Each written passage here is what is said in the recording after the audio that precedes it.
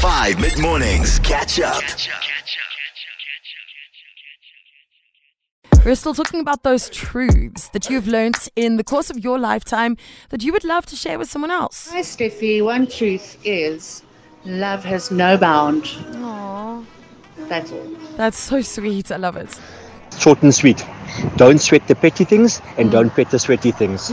Done and dusted. You'll live a long and fruitful life that way. That is something that I learned in my late 20s going on to 30.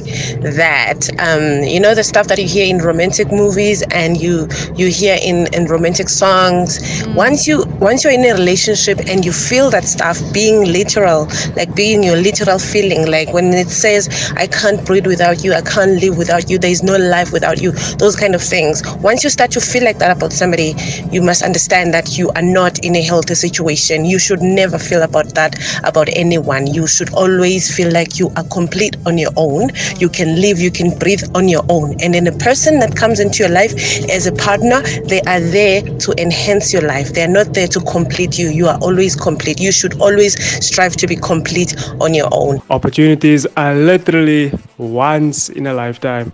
And considering how that one opportunity can change your life, I think we will treat opportunities more with, we'll grab it with both hands instead of just like treating it as just one of those things, like almost that sense of entitlement, that we've got this entitlement that every opportunity should come our way. But yeah, I think that's one of the biggest ones for me at the moment. Cool. Something that I think you realize when you're a bit older is you sort of start coming to terms with your own mortality.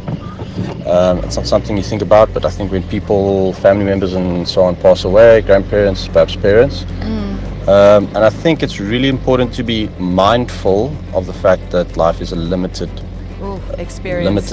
Yeah. It's not forever. Yeah. And it's important, it becomes important to reassess whether you're actually doing and achieving the things in your life and to reassess those constantly. Hi Steph, I think so one of the greatest life lessons that I've actually learned was that unfortunately we all have expectations, and as long as we have expectations we shall always be disappointed, because sometimes our expectations are just too high for other people to meet.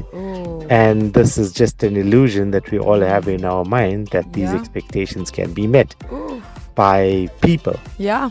Wow. Okay. Listen, I would say some difficult truths that came through on the show this morning, but also some very illuminating ones as well.